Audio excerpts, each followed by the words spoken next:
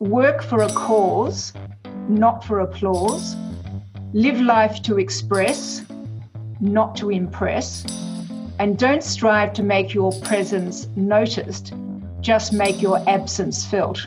Hello, I'm Andrew May, and this is the NAB Business Fit podcast, where we chat with experts in a range of fields, delving into their world to find out what fuels them and to learn lessons that can be applied to running a small business, especially in these very challenging times. Joining me again for another episode is Ana Marinkovic. Ana is the Executive General Manager of NAB Small Business Bank. And Ana, you're excited about all of these interviews, but I know you're especially excited about our guest today. Yes, I certainly am. She's amazing, isn't she? So just to go through and give people a little bit of a background about our guest today, she is extraordinary in her broad range of experience, having worked in the private sector, the public sector and the charity sector at state, national and international level. I get tired just looking at some of the bullet points on her background. She was the founding chief executive of the Prince's Trust Australia, representing His Royal Highness, the Prince of Wales, charitable endeavours in Australia. She's the chief executive of the Committee for Melbourne. We'll hear about that later, especially specific right now because Ana and Janine are joining me from Melbourne. And there are so many more awards, we don't have time to name them all. So we'll go with Member of the Order of Australia, current chair of the Melbourne Trust Prize, Housing First and of Phoenix Australia. Janine Kirk, welcome to the podcast. Thank you very much, Andrew. Really looking forward to having a chat. I'm tired. I need some water, Thomas. After doing that introduction, it is a very big list of achievements. But before we get specific on small business and some of the questions Ana has, I like asking all of our guests this to start with, but how are you starting your day right now? And timestamp, we're in the middle of stage 4. You're in the middle of stage 4 restrictions, COVID restrictions in Melbourne. So how are you getting going every day? Well, I have to say this morning I got going fairly early because I had an 8 o'clock board meeting that I had to attend, obviously on Zoom. Or on Teams, should I say. And so that went for about 2.5 hours. So that was my start to a Monday morning this morning. But look, more generally, Andrew, what my husband and I try to do is we have a routine, an exercise routine. When the first lockdown happened, we went out and bought some very thick yoga mats because I find the thin ones with my bones were a little bit hard. So we went out and bought lovely big thick yoga mats. And we spend about half an hour exercising every morning. So it's with the resistance bands, and then we do the dreaded plank to finish. Oh, you're not planking, are you? Planking, not plonking, planking. Well, occasionally I plonk when I collapse, but, planking. And what are you up to? What timeline are you and your husband doing on the plank? Well, I mentioned to you, I think that I went onto YouTube and had a look at how you do the plank properly, although, I'd been to the gym when we could go to the gym, so I had an idea. And the instructor suggested you should just do about 2 minutes a day. So try, you don't have to go up to 10 minutes or whatever, as long as you sort of do it every day. So we find about 2 minutes is every day. It's a bit of a challenge to get there because, your body is often tired or it's, feeling a bit different. So I get the wobbles, at about 2 minutes. So that's about right for me. 2 minutes is good. And do you think that is one of the secrets to having the energy you do? Because you have so many different roles. You've got, a very esteemed career. Have you always focused on the physical energy to give you an advantage? Look, I always have exercised. I won't confess I've exercised every day, but I certainly have tried to. I used to run. I don't do that anymore. I actually had a hip replacement earlier in the year. So for me, it was therapy also getting back. So I walk. So apart from doing our exercises together, I go for, a walk every day or every second day as well, which is lovely just to get out in the fresh air, I have to say. And now we're actually getting some sunshine. It just lifts your spirits so much.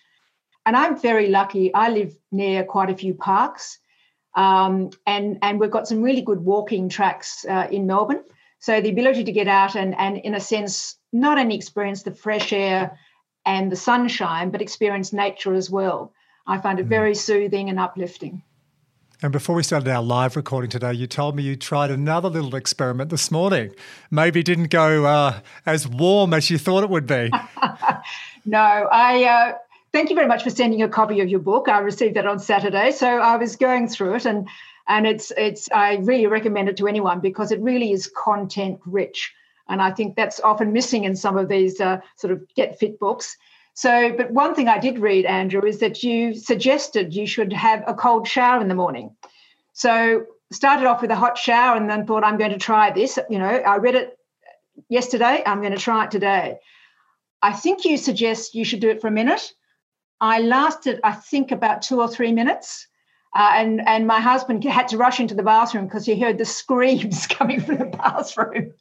But anyway, I don't want anyone to picture that in their minds. But anyway, I really am going to take this on as a bit of a challenge, and maybe we'll touch base.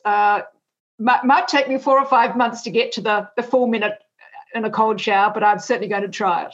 I'll definitely make a note to circle back, and it is one of the things we didn't have this on our running order today, Anna, to talk to Janine Kirk about taking showers. No, but it's interesting. Put it out of your mind. Yeah, but the people we're talking to, Janine, a whole range of people from a whole range of fields. One of the commonalities we're seeing, Anna, is that self-care. So to operate at a high level, whether it's in sport, in business, in entertainment, in the military, it is working out self-care. So to put your oxygen mask on first and to look after you so you can then look after others. And that's what you do a lot in your waking hours, looking after others. But I want to go back again just a little bit. As a 15-year-old, at school, it's normally when we have that conversation with our career advisor and they sit down and say, young Janine, what would you like to be when you grow up? So what did you say when you were asked that question? Andrew, I have to confess, when I went to school, there was no such thing as career advisors. But I must say that the school really did take the next step in the sense that they assumed that we would go to university, which was quite unusual in those days, I think. And so, we were handed out forms to apply for university positions. It wasn't when I was 15, of course. It was when I was, in my last year of school. And I thought that for, an all-girls school, way back in, before the 70s, that was a pretty great thing for the school to do. So, but I do remember when I had started work that I was also involved in an organisation called Women in Management, which was unusual because there weren't that many women in management in those days. But we had somebody in to do a workshop, and the workshop was that they gave you a blank piece of paper and said, now, we want you to write down where you would like your career to be in 10 years. And I sat there, and I saw everybody else scribbling. And when the person who was conducting the workshop came back to look at what I'd written, I still had a blank piece of paper. And they said, Janine, why haven't you written anything down? And I said, because there are so many opportunities. I don't know what's out there. I need to go out and explore what's out there. How could I possibly say what I'd be doing in 10 years, particularly when you do something like a double major in economics? If you're a doctor, potentially you're going to be a doctor or a dentist, whatever. But I had a kind of a broader degree in that sense. So it was interesting, and that's probably reflected in the career that I've had. I think that conversation came rather true. If you have a blank sheet of paper rather than pinpointing one thing, you can have a massive. I think there's a buzz phrase now. It's called a portfolio career, but I don't want to do your career disservice by calling it a portfolio. But that mindset you had at a young age about the world is out there to be explored.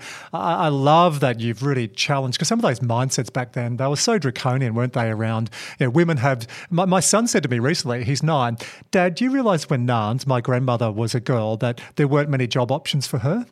And as a 9-year-old now, in a much more open world, which it needs to be, he said, isn't that terrible? So it's come such a long, long way. Thank goodness.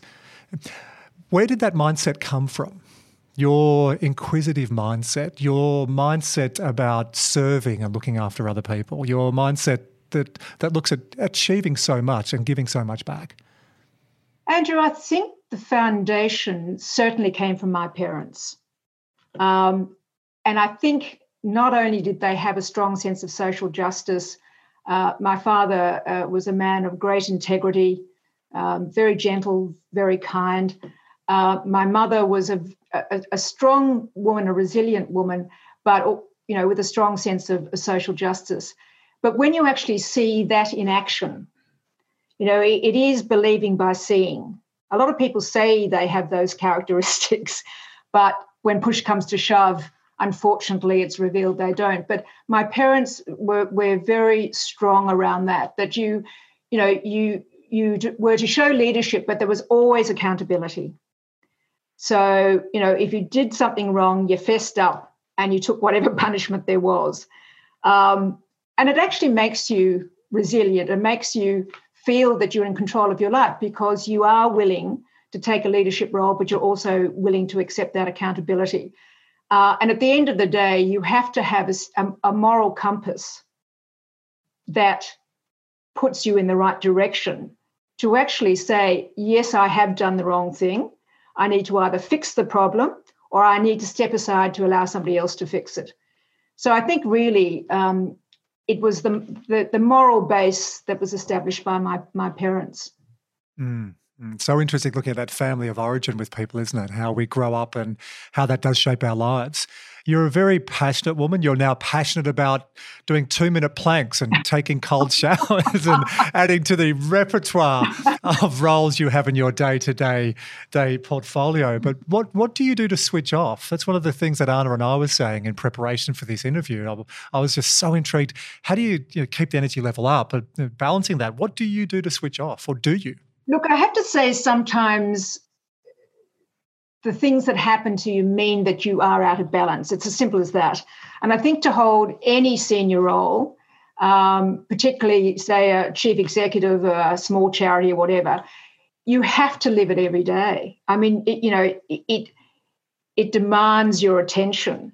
And I think the thing that I realised was that you think you're coping, and you have this strong sense of obligation and responsibility.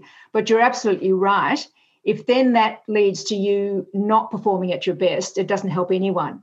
So I think if you look at the view behind me on my Zoom screen, we bought a little property over 30 years ago.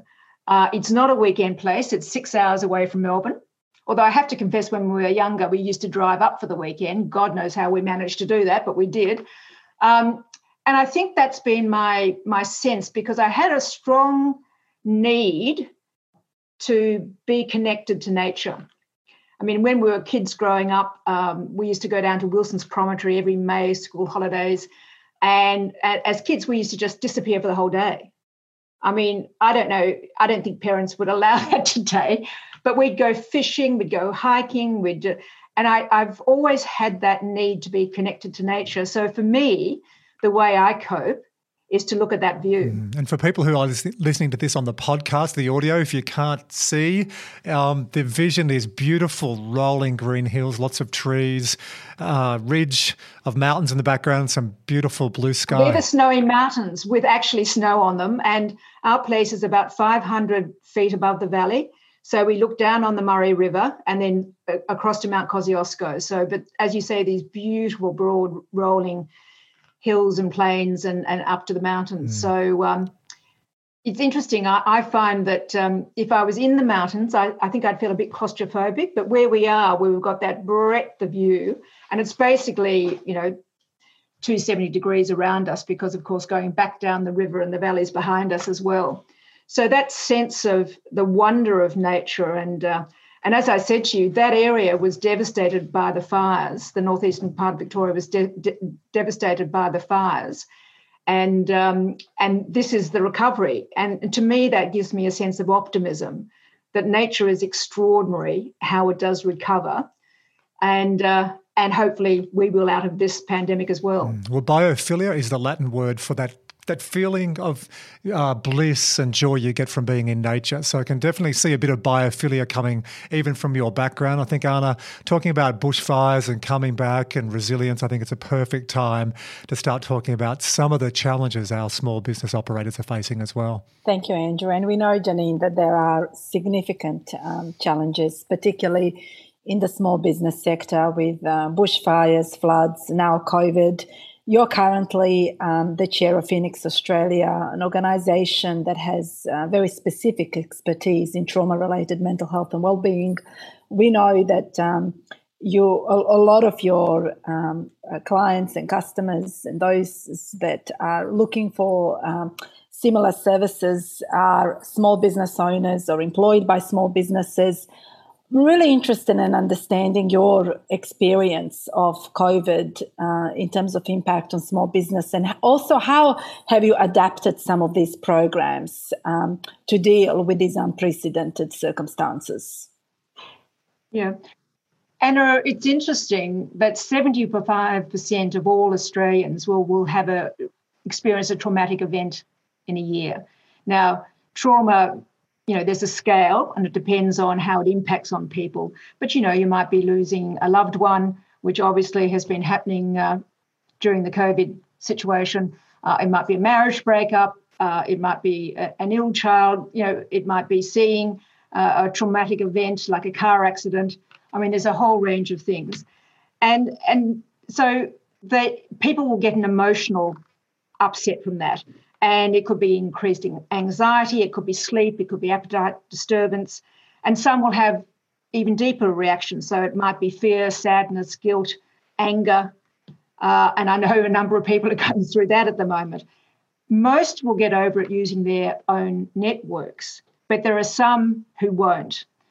And of course, when we can't actually reach out to our own networks at the moment, some of those who might have been able to cope, are falling down the scale to those that can't cope. So we're having this fairly major increase in those suffering from trauma or post-traumatic mental health. And as you mentioned, we had drought, we had floods, we had bushfires, now we've got a pandemic. And so we haven't even been able to come up from the first wave that hit us for air until the second wave hits us and the third wave. It's happened in a very short space of time. So there certainly is very increased levels of mental health issues out in the general community, but of course for small business as well, and particularly small business. I have such respect for small business owners. They're passionate, they back themselves, they're emotionally engaged, they're taking a risk. I mean, these are the risk takers that we should celebrate. And when you know that I think it's over 85% of employment in the whole of Australia is generated by small to medium-sized businesses, that is a lot of people out there. Yes, it might just be the corner store or the butcher, the baker, but also there are engineering firms, there are people, of course, in the events industry, there's restaurants. All these people are people that are out there generating wealth for Australia. They're employing people. And so I think they absolutely should be celebrated.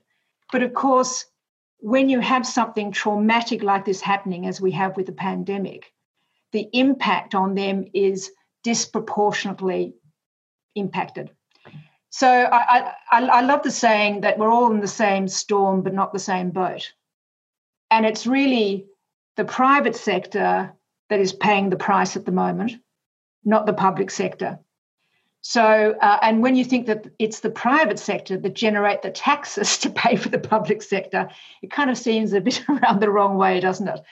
But I think for small business owners who put their life passion and, quite frankly, their financial futures on the line, can you imagine all those who own their own business and were seeing the sale of their business as their superannuation, as their retirement fund? Now, for many of them, they'll never be able to sell their business because it's closed. So it's not only those who are operating businesses now who have an opportunity to build up that investment for the future. There are many who will never be able to. They've lost that window of opportunity, and that's where I think it's very difficult. And when we're talking about very difficult, I mean, the people in Victoria, in particular in Melbourne, one could be said are disproportionately impacted. You were the chief executive for the Committee of Melbourne, organisation that represented some 150 different enterprises, business enterprises, academic, arts, community. which have really been hibernating for months upon months. What do you think will be absolutely required going forward to, again, think of Melbourne as a globally leading city from where we are today? I was the CEO of the Committee for Melbourne for 12 years from 1995. So it goes back a bit of a way, Anna. But it's interesting because that was at the time when Melbourne, a very similar thing was happening in a sense. Our manufacturing was in decline. A lot of our head offices were moving to other capital cities. A lot of people were leaving Melbourne and moving elsewhere. So we had a real issue as a city that we were in decline. The Committee for Melbourne, the best thing about it in a sense is it is all about what can we do for the city. And in doing that, you lift everybody's boats. So it is about collaboration. Absolutely. Good people who get together, who come up with ideas, with innovation, and then work collectively to actually achieve outcomes. And when you look at it, in that 20 years, we've built up an amazing events industry. We've built up an amazing hospitality industry. We've built up an outstanding biotechnology base. We're now the third or the fourth largest biotechnology cluster in the world. We've built up an amazing education base. But that all took 20 years to kind of recover. And so I'm generally an optimist, and I am optimistic that we will recover from this and will bounce back fairly quickly. But it's interesting that from starting those ideas and working government, working with business, working with the not-for-profit sector, working with the academic sector, when we all bring our collective wisdom and knowledge, we can do remarkable things. I'm just hoping we're going to see that collaboration happen again. And I know there are a lot of people who are working towards that end. And it is in everyone's interest for Melbourne, that has endured the longest lockdown of any city in the world, to come out of this strong, united and collaborative in approach, and to tap into that creativity and diverse skills that you were talking about, Janine. Yes. And look, I'm hoping it's not about getting back to normal. It's about getting back to a better normal. And I think, when you see how sometimes when you're successful, you can get a bit complacent about things. Now we've seen some of our major events either disappear to other cities or not being held, and we just took those for granted. And I hope this brings back a degree of reflection that those things are hard won, and we have to actually win them back, and we have to do them even better, which means we have to reduce a lot of the red tape and regulation, and not to disadvantage anyone, but just we have to realise that we have to make those decision-making processes far easier for us to be able to get through things and get approvals done and get cracking. Janine, one of the things that always leaves an impression on me when I talk to you is your level of insight, knowledge and understanding of the small business sector. And I have to ask you, I don't think I've actually ever asked you this before, but have you actually ever owned your own small business and had first-hand experience with it, given your, I suppose, empathy for the sector and ability to contribute? My family came from sort of small business, if you like. We had a building company, and also we had a manufacturing or engineering company that manufactured insulators for the electricity industry, for power stations. And I remember as a child going down to the factory, and they used to make a lot of the insulators in clay. So they literally had a wheel spinning and building up the insulators.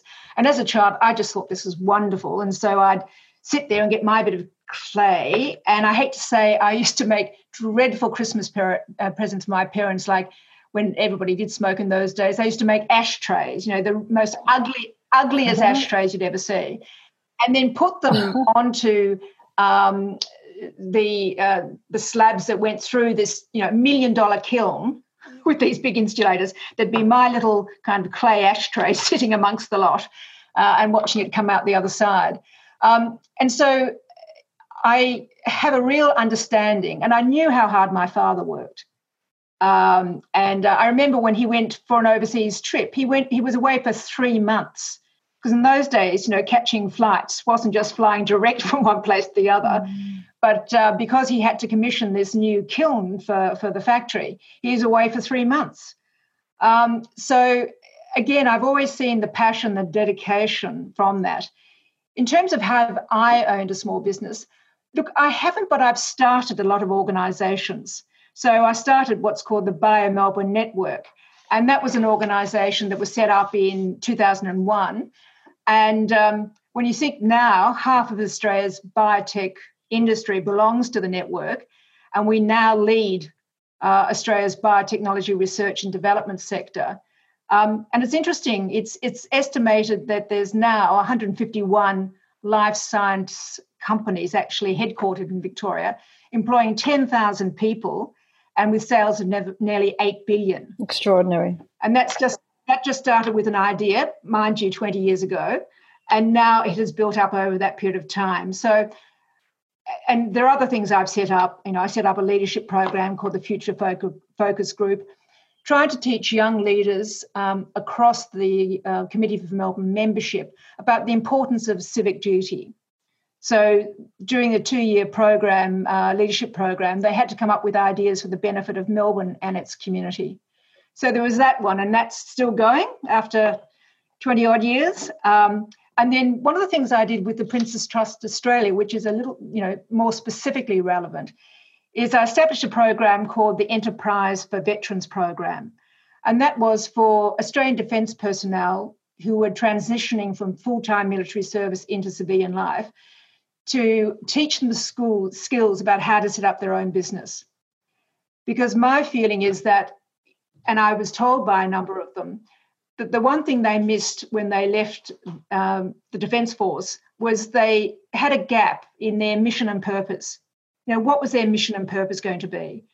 And we all know that to run your own business, you have to have a lot of mission and purpose if you're going to be successful. Yes, enormous amount of mission and purpose and passion for what you're doing. That's right. And so, about 100 Defence personnel and their partners have gone through that program, and it's still going and going very well. So I think vicariously I've been in, surrounding small business a variety of ways, but indeed haven't set up my own small business as such. But also, I suppose, have understood the adversity and challenge on that journey. And I know that it's something that Andrew would love to ask you about as well.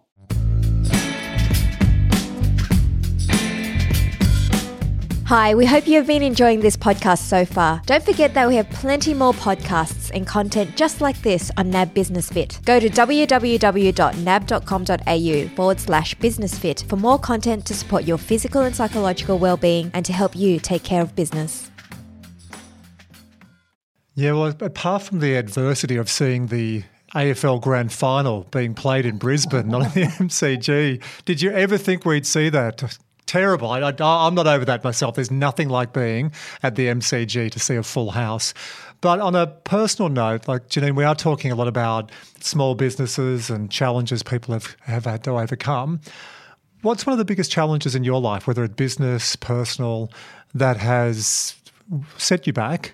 But how did you get over that, and what did you learn from that? Andrew, as you can expect over a long career, there's been probably many of those occasions. Fortunately, they've all been offset by fantastic opportunities and occasions as well. I think it's when you put your heart and soul into a project or getting an idea off the ground and you work incredibly hard at it. For example, there was a program that I established called Melbourne Cares. And it was to bring major corporates together for a volunteering program. And I found out that at that time Melbourne really didn't care. Did that get through marketing? Melbourne didn't care? No. Well, Melbourne probably did, but it's very hard for large corporates to bring together their corporate social responsibility so it's a collective, because they all feel it's associated with their brand. For example, I do believe that if enough people, enough corporates got together, we would solve homelessness. I mean, we've got great minds in this city. We've got great opportunity to do it.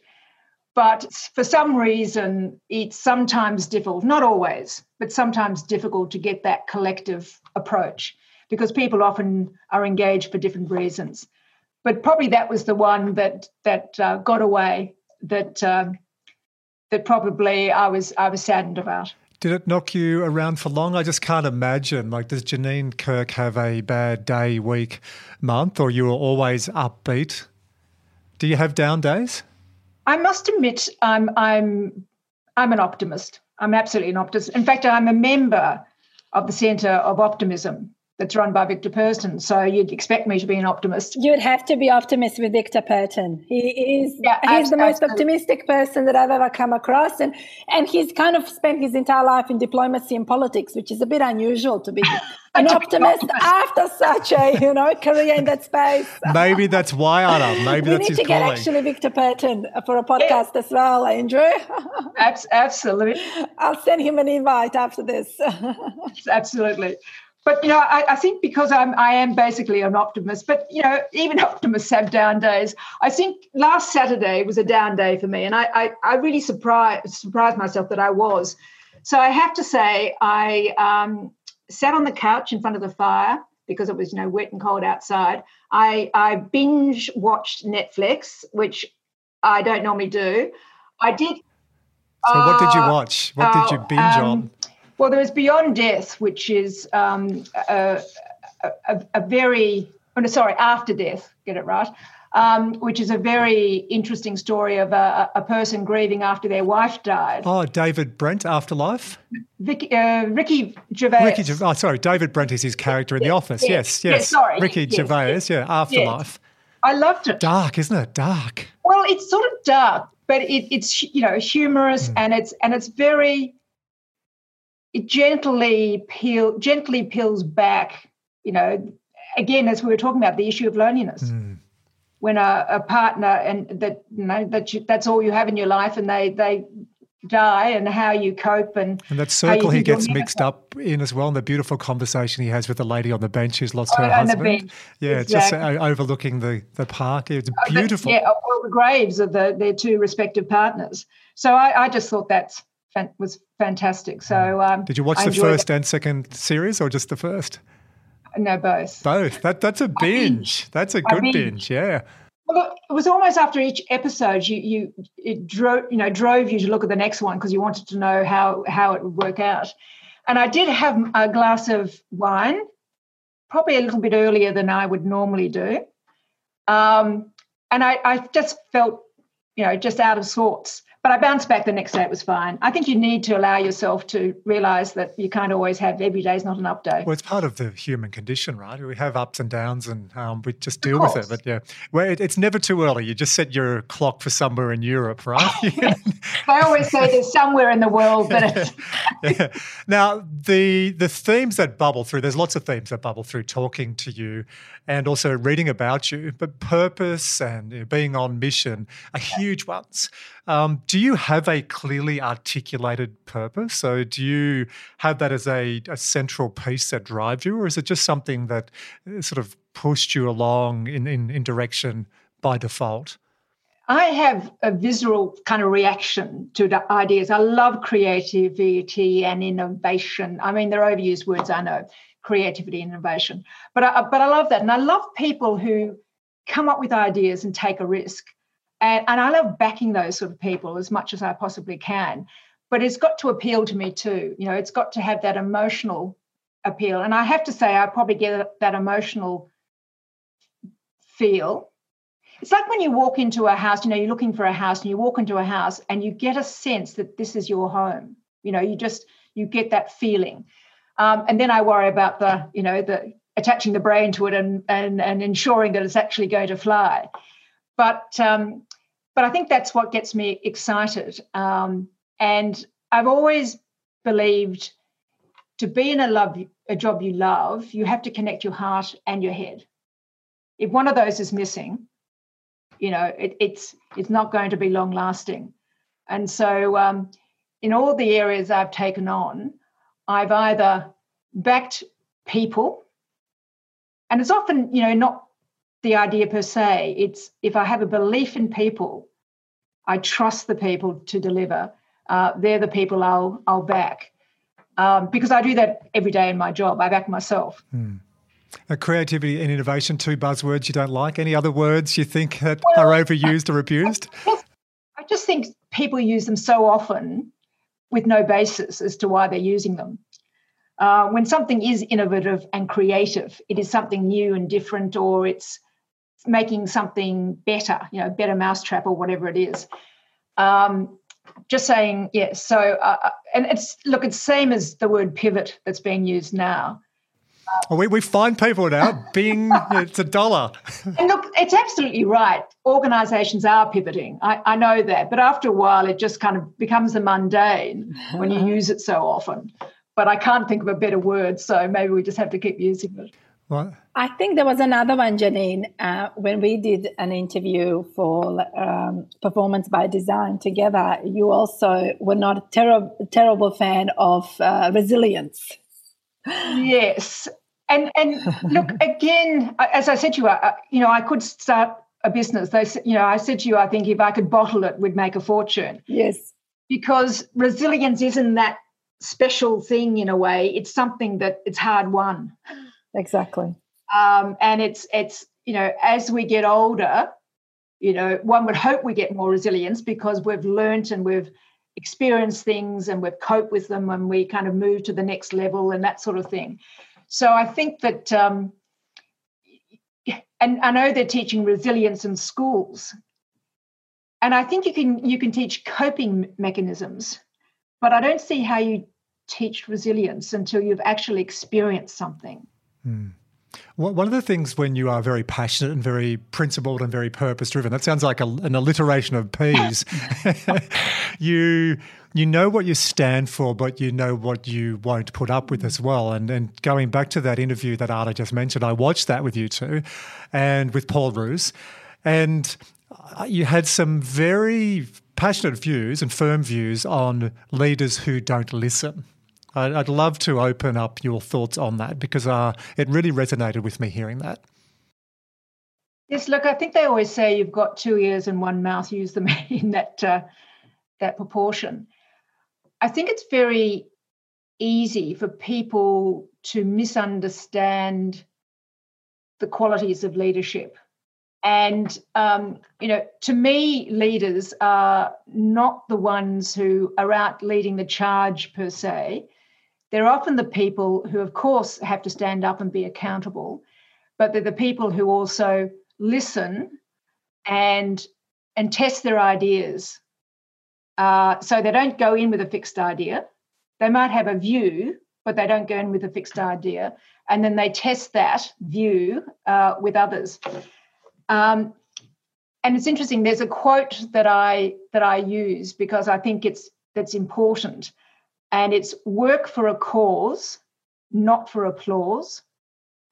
Live life to express, not to impress. And don't strive to make your presence noticed, just make your absence felt. And it's about, we all have egos, so I'm not saying, you need to be egoless. We all have egos and we want to do, I think the majority of people want to do a good job. I don't think people go in to say, I'm going to do a bad job today. So we all have egos, but it's about, and I think, Anna, you mentioned this, and it's about having the humility to be able to say, I may not be the smartest person in the room. I don't need to be, as long as I actually know the right questions to ask. And I think it's knowing those questions and also knowing when to follow up when the answers are given. It's kind of like an audit, isn't it? An auditor will, here are the figures, and you go, oh, they're the figures, they look okay. But then it's, okay, well, how did you get to those figures? You're starting to sound like a former partner at Ernst & Young now. You sound like a former partner at KPMG. But it is about knowing the questions to ask. But it's also leadership build, you need to build other people. You need to build their confidence Because unless you have the ability to make decisions throughout an organisation, I mean, proportionate to the role you have, of course, you have a rudderless ship. You have people just ticking the boxes. And so compliance is more than just ticking the boxes. Compliance is an attitude. And compliance is about quality. And it's more than just ticking the boxes. There are so many people in big business who will love hearing that. When compliance was outsourced, and now they're just saying compliance is part of everyone's job, right? It's not just a department and a couple of people looking at risk and governance and compliance. And it's an attitude. Absolutely, yeah. Hey, and that quote, is that your quote, or where does that quote come from? Anonymous. Maybe I could claim it. No, I think it needs an author. Every quote needs an author. Well, when I got it, it said anonymous down the bottom of it, so I have no idea. But who have been big influences on you as far as leadership? Are there certain people or courses you've done, places where you've worked, books, anonymous quotes? Well, I have to say my parents have been an inspiration. And it's interesting how you view parents depending what age you are. You know, my father was a very gentle, generous and kind man. And often I thought that he didn't stand up to people. And then I realised he lived a life of forgiveness. And that was more strength than ever, than responding, you know, by hurting people and responding. And I didn't realise that until quite later in life. And I saw it as a strength, not a weakness. So it's interesting, our perceptions as we live life. And that's the beauty about getting older, surely. There has to be some benefits. And that is about we have a different perspective on life as we get older. And so I think that's really important. Now, this definitely was in the running sheet. I'm going to ask it because we're talking about living longer and more prosperous and healthy lives. I told my son recently I wanted to live to 130, and he looked up at me and said, "Dad, I love your enthusiasm, but I think," I said, "Mate, it's in your best interest that I do." But a lot of us are moving beyond 100, and you've been involved in a lot of biotech companies and other organisations. Regenerative medicine. Yeah, where do you see this going to? Like, what age do you see us getting to in the future? And have you got an age that you're thinking would be a good achievement as well? Look, I haven't, because I don't think it's about length of life. I think it's about quality of life. And so they talk about not lifespan, but health span. Health span, yeah. And I think as long as you have your health, I think, age is kind of immaterial. So I don't have a particular age. As long as I'm healthy and I'm working on being healthy, then that's the important thing, because I want quality of life. I want to be able to sit up on that ridge and enjoy that view, and I want to be able to, I fly fish, so I want to go fly fishing. I think you'd be interested, Andrew, to know that I'm actually teaching myself the guitar during this lockdown. And so my husband and I played our first duet the other day. What did you play? Well, Was it? No, look, I've gone retro. So I was doing Beatles, but it was my pathetic strumming, and he's a classically trained pianist, so he was doing the twills. But it was, and a few times I kind of missed where I was, but it was so much fun. So I think it's about enjoyment of life too. One thing I've found over the years is that people laugh less. And I think it's been a long time since I've had a really good belly laugh. When tears are streaming down your face, and, it's, I just don't see that there's as much enjoyment as, I used to experience. Now, maybe it's me. Maybe things are getting more serious and I'm just missing out on somebody else who's having all the fun. But I think life is weighing a bit heavy on us. Well, to timestamp this with stage 4 COVID restrictions, it is heavy. Like, I'm in Sydney and have a lot of friends and colleagues and family in Melbourne. It is tough. So I just hope that it does lift very soon and you can go to those beautiful, idyllic scenes behind you, not through a Zoom or Google backdrop, but through actual real life, and get out into nature. I want to pick up on that.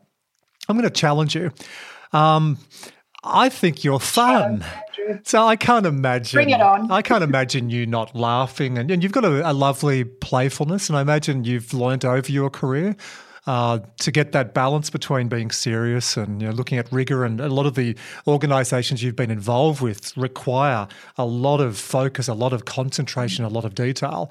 But I'm sure you have some playfulness and fun to help you counterbalance on the side. Well, it's funny. I was just talking to a colleague today about, board meetings and things. And I said, look, they're serious, but they're human beings sitting around the table. They're not at this stage artificial intelligence. They are real people. And so I think, you need to be empathetic, but you also need to lighten it up a bit.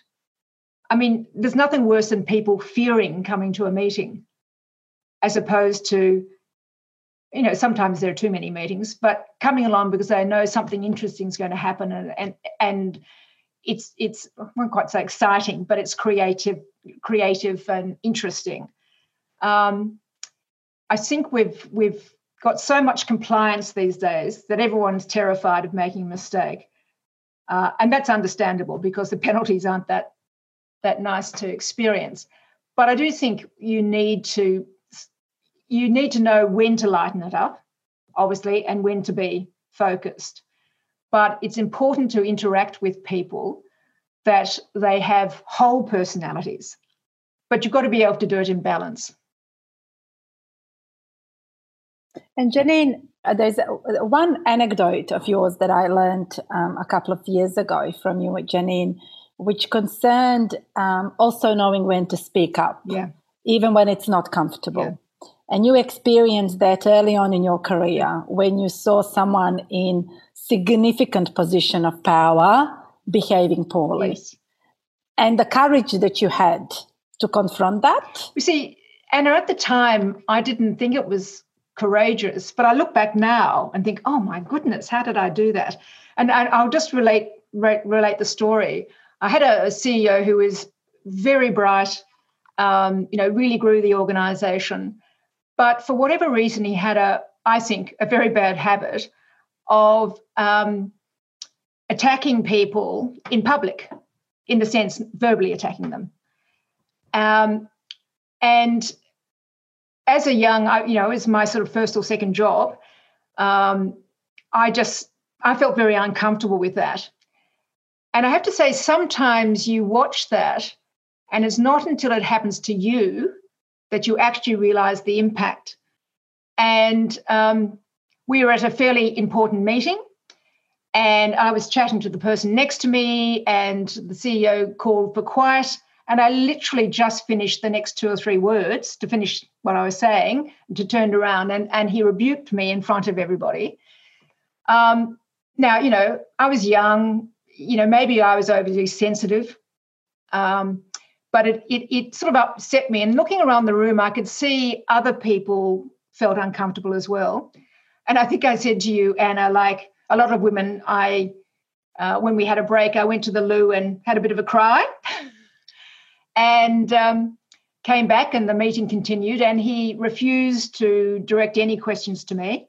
And I was sort of one of the lead people in this project. And I thought about it over the weekend, and I thought, I'm actually not going to put up with that. And I didn't want to, a big scene or anything. I asked to have a meeting with him. And when I walked into his room, I said, I just want to let you know I didn't like the way you treated me on Friday at the meeting. And, of course, his immediate response was, well, what do you mean? What are you talking about? I said, I actually am not going to discuss it. I just need you to know the behaviour that I will accept and what I won't accept. That behaviour was not acceptable. And I have to, I was shaking.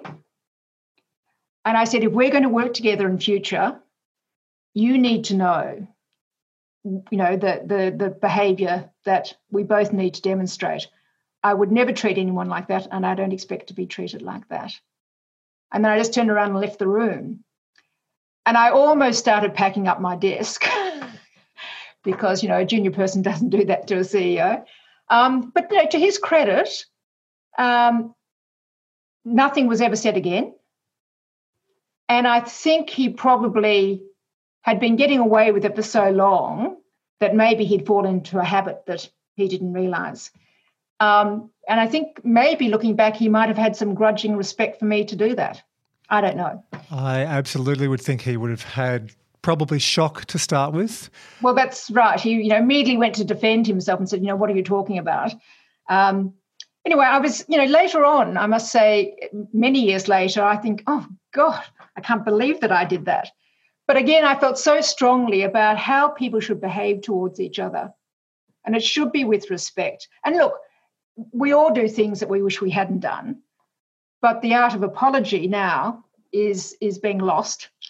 And the art of being honest with yourself and accepting your accountability if you have done something that's not appropriate and saying, look, I'm terribly sorry, I didn't mean it that way. It will never happen again. Well, I'm hoping he did learn from that and that the original shock went to a respect. And so when you look back, I can even hear you and see you on the video recalling that. It's an emotional story, so it had an impact on you.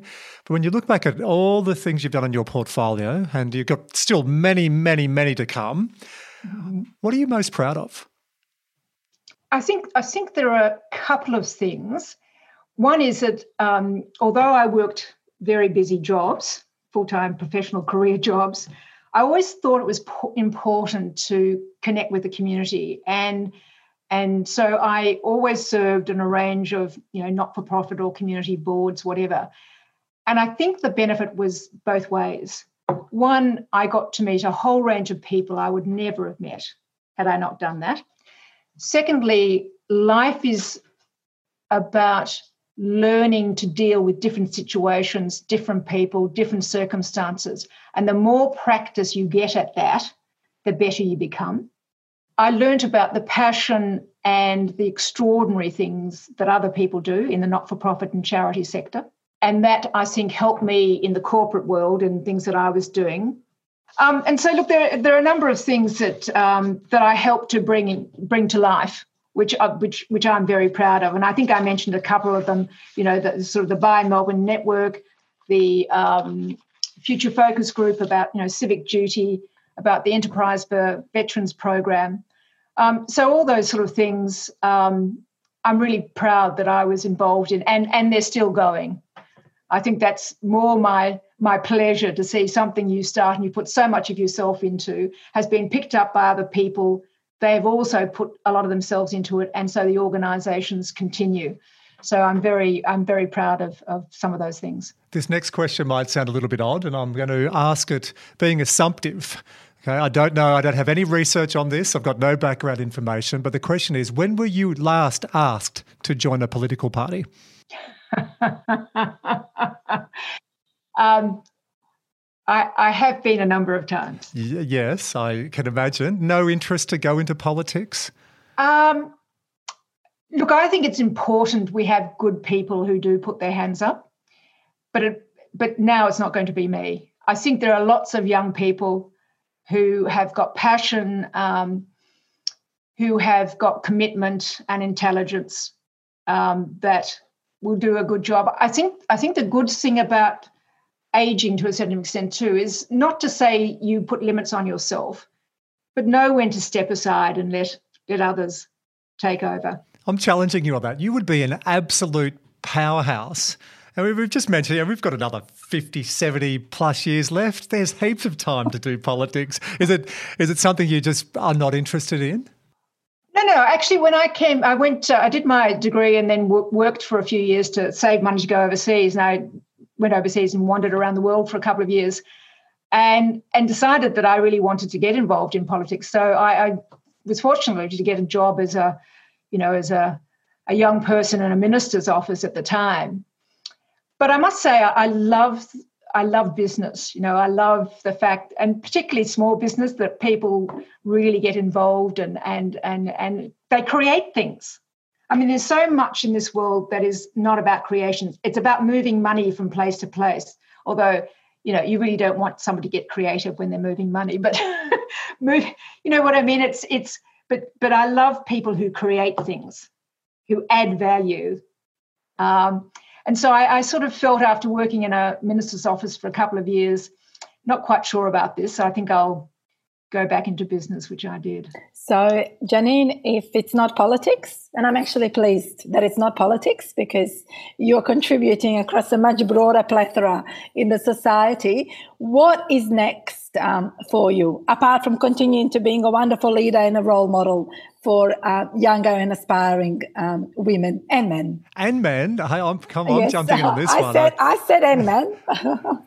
Well, look, I don't have highfalutin, dreams and goals, but I've got a couple of things. One is to be able to have a 60-second, 1 minute cold shower. If you go 60-minute cold shower, that would be swimming the English Channel, wouldn't it, Andrew? Don't do that. Trust me, it's crazy. So to have a 60-second cold shower would be one. The other one is to actually learn the guitar properly, to be able to sit down and really do those chord changes without waiting and trying to work out where my fingers are meant to go.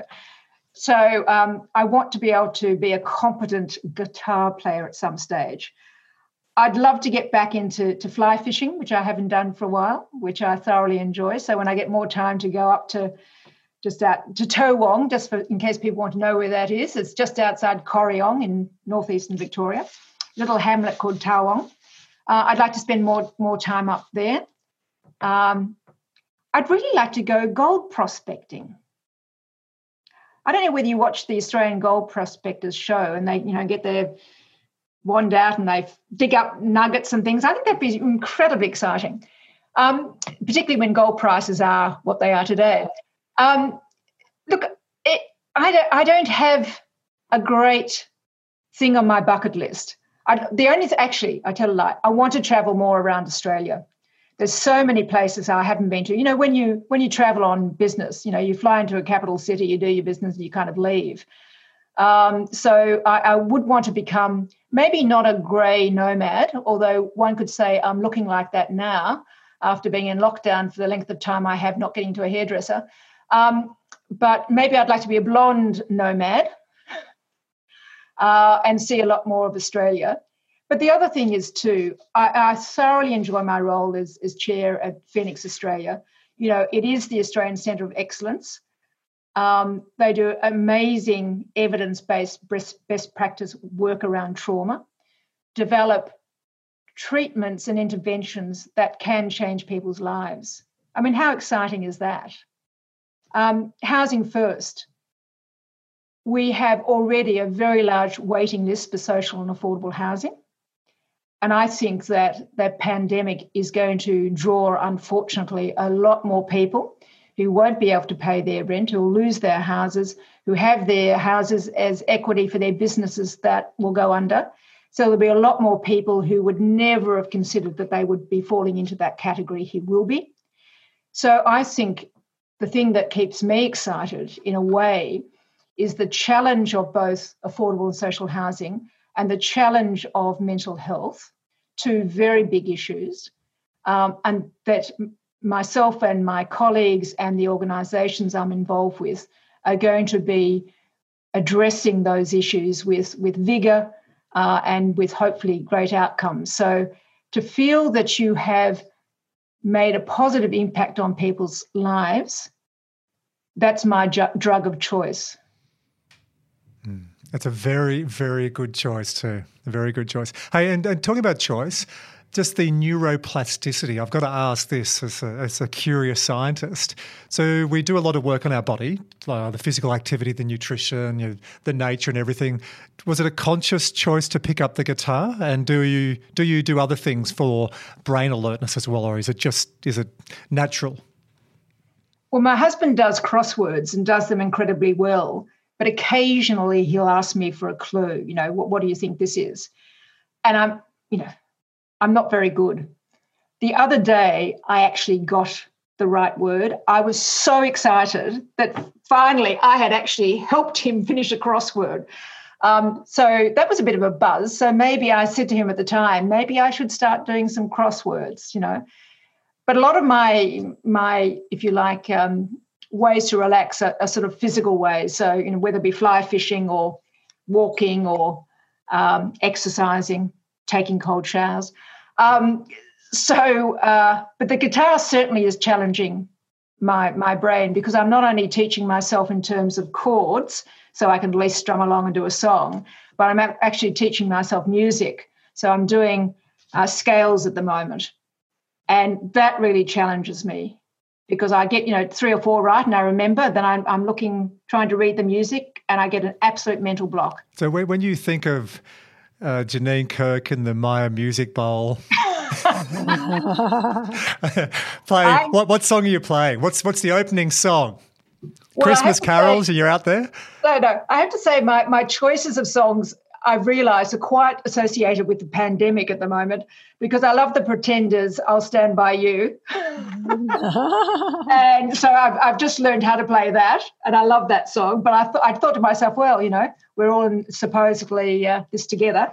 And I'm playing Here, There and Everywhere from the Beatles, which we can't do when you're in a pandemic. You're just here. You're not there and everywhere. So it's just great fun, I think, playing. But also it's actually quite serious, because if you do want to improve, I read somewhere, Andrew, and you may have a view on this, it's better to play a little bit every day than it is to, miss a few days and then play for 2 hours or something. Yeah. I think it's right, because my memory span is about the same as a goldfish at the moment. Mm-hmm.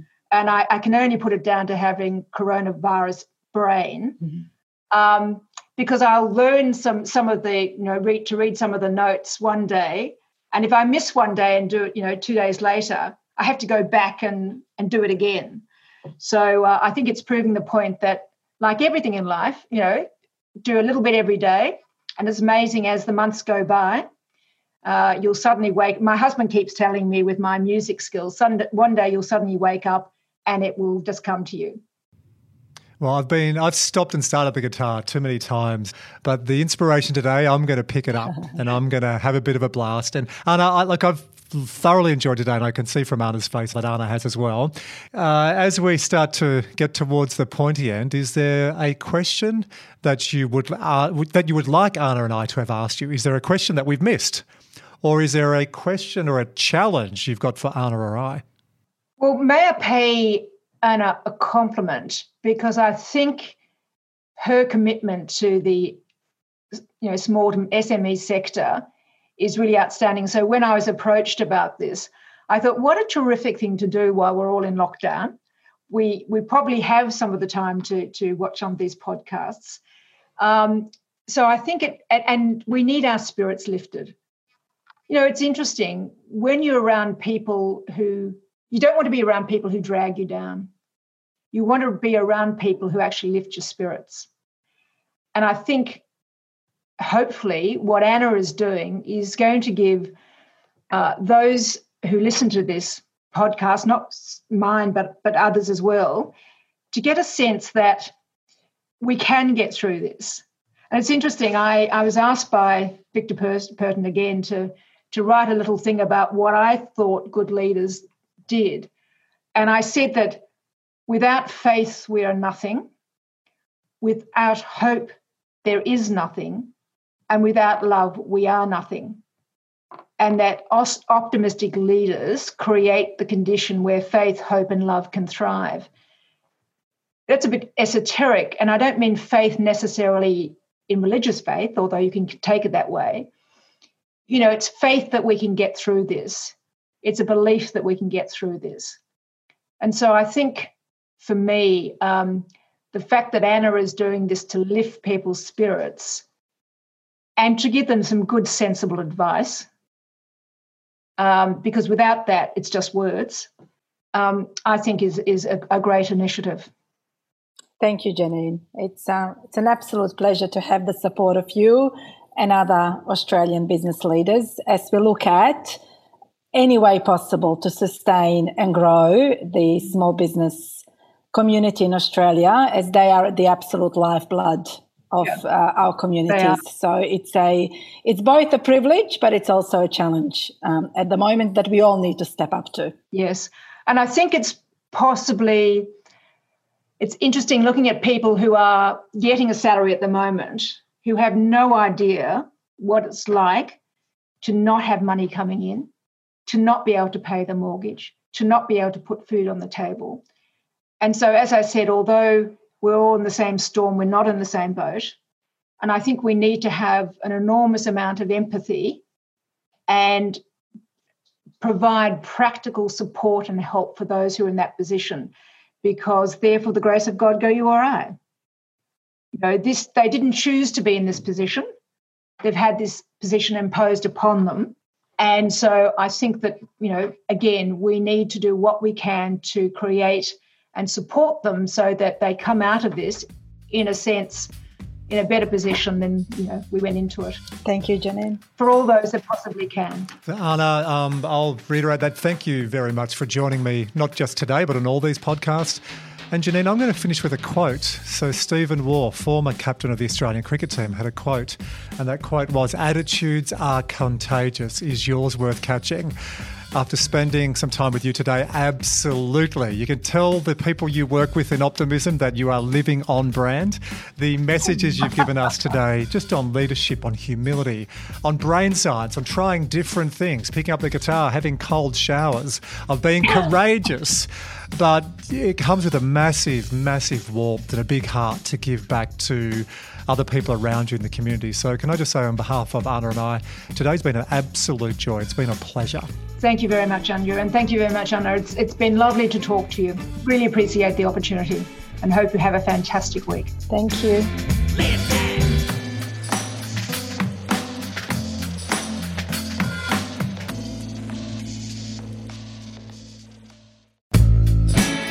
Hey, it's Andrew again, and we hope you enjoyed that interview. Just a quick note to remember to please go to nab.com.au/businessfit. We hope you really liked this episode and received lots of value, and we would love it if you can go to iTunes, Google Play, Spotify, or wherever you listen to your podcast and click on the subscribe button. We'd also really appreciate it if you share it with friends or colleagues you think might also benefit from these messages. And we'd really appreciate if you can rate and review it. We love seeing your messages and love seeing your ratings. Okay, that's it for this time. We look forward to connecting with you again on the next episode of NAB Business Fit.